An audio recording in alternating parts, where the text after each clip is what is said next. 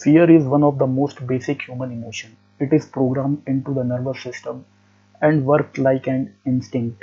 From the time we are infant, we are equipped with the survival instinct necessary to respond with fear when we sense danger or feel unsafe.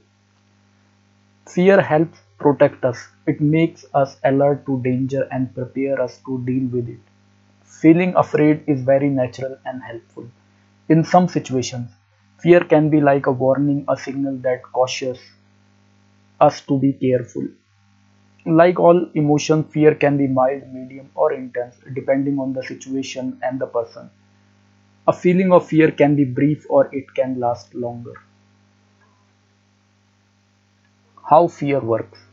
When we sense danger, the brain reacts instantly, sending signals that activate the nervous system. This causes physical responses such as a faster heartbeat, rapid breathing, and an increase in blood pressure. Blood pumps to muscles groups to prepare the body for physical action such as running or fighting. Skin sweats to keep the body cool. Some people might notice sensation in the stomach, head, chest, leg, or hand. These physical sensations of fear can be mild or strong. This response is known as fight or flight because that is exactly what the body is preparing itself to do, fighting off the danger or run fast to get away. The body stays in this state of fighting flight until the brain receives an all clear message and turn off the response.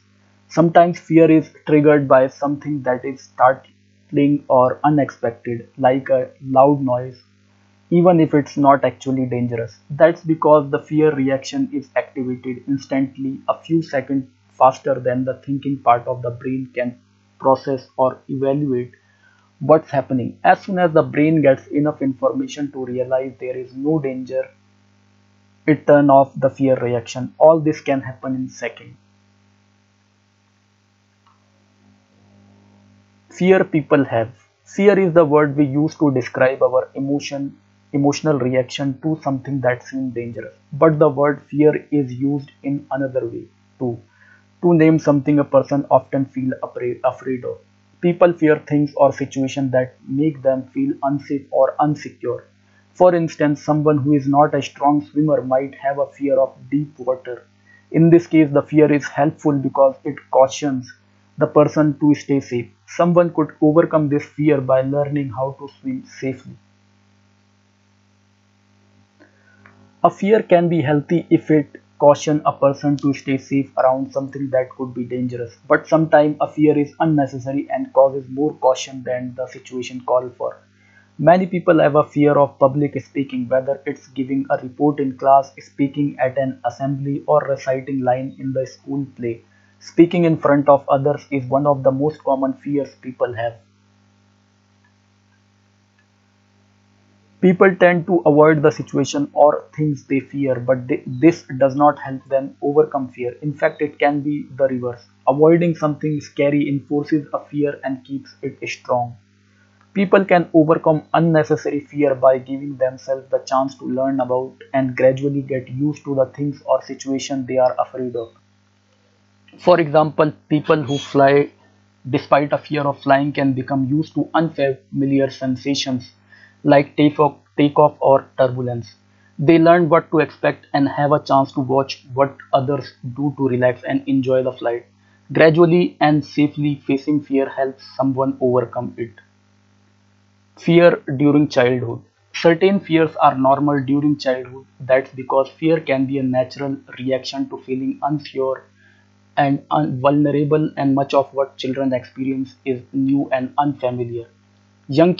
Kids often have fear of the dark, being alone, strangers, and monsters or other scary imaginary creatures. A school-aged kid might be afraid when it's stormy or at a first sleepover. As they grow and learn with the support of adults, most kids are able to slowly conquer these fears and outgrow them. Some kids are more sensitive to fear and may have enough time to overcoming them. When fears last beyond the expected age, It might be a sign that someone is overly fearful, worried, or anxious. People whose fear are too intense or last too long might need help and support to overcome them. Phobias. A phobia is an intense fear reaction to particular thing or a situation. With a phobia, the fear is out of proportion to the potential danger. But to the person with the phobia, the danger feels real because the fear is so very strong. Phobia causes people to worry about, dread, feel upset by, and avoid the things or situation they feared because the physical sensations of fear can be so intense. So, having a phobia can interfere with normal activities. A person with a phobia of dog might feel afraid to walk to school in case he or she see a dog on the way. Someone with an elevator phobia might avoid a field trip if it involves going on an elevator. A girl with a phobia of thunderstorms might be afraid to go to school if the weather forecast predicts a storm. She might feel terrible distress and feel when the sky turns cloudy. A guy with social phobia experiences intense fear of public speaking or interacting and may be afraid to answer questions in class, give a report, or speak to classmates in the lunchroom. It can be exhausting and upsetting to feel the intense fear that goes with having a phobia. It can be disappointing to miss out on opportunities because fear is holding you back, and it can be confusing and embarrassing to feel afraid of things that others seem to have no problem with. Sometimes people get teased about their fear, even if the person doing the teasing does not mean to be unkind or unfair. Teasing only makes the situation worse. What causes phobias? Some phobias develop when someone has a scary experience with a particular thing or situation. A tiny brain structure called the amygdala, pronounced, keep track of experiences that trigger strong emotions. Once a certain thing or situation triggers a strong fear reaction, the amygdala warns the person by triggering a fear reaction every time he or she encounter that thing or situation. Someone might develop a bee phobia after being stung during a particularly scary situation. For that person, looking at a photograph of a bee, seeing a bee from a distance, or even walking near flowers where there could be a bee can all trigger the phobia. Sometimes, though, there may be no single event that causes a particular phobia. Some people may be more sensitive to fears because of personality traits they are born with, certain genes they have inherited, or situations they have experienced.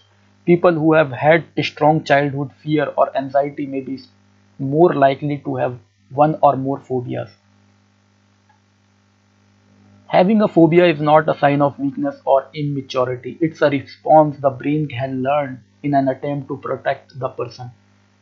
It's as if the brain's alert system trigger a false alarm generating intense fear that is out of proportion to the situation. Because the fear signal is so intense, the person is convinced the danger is greater than it actually is. Overcoming phobias. People can learn to overcome phobia by gradually facing their fear. This is not easy at first. It takes willingness and bravery. Sometimes people need the help of a therapist to guide them through the process. Overcoming the phobia usually start with making a long list of the person's fear in least to worst order. For example, with a dog phobia, the list might start with the things the person is least afraid of, such as looking at a photo of a dog. It will then work all the way up to worst fear, such as standing next to someone who is petting a dog on a leash, and walking a dog. Gradually and with support, the person try each fear situation on the list, one at a time, starting with the least fear. The person is not forced to do anything and work on each fear until he or she feels comfortable, taking as long as needed. A therapist could also show someone with a dog phobia how to approach, pet, and walk a dog, and help the person to try it too. The person may expect terrible thing to help happen when near a dog. Talking about this can happen too. When people find that what they fear does not actually turn out to be true, it can be a great relief. A therapist might also teach relaxation practices such as specific ways of breathing, muscle relaxation training, or soothing self talk. These can help people feel comfortable and bold enough to face the fear on their list. As somebody gets used to be a feared object or situation, the brain adjusts how it responds and the phobia is overcome. Often the hardest part of overcoming a phobia is getting started. Once a person decided to go for it and gets the right coaching and support, it can be surprisingly how quickly fear can melt away.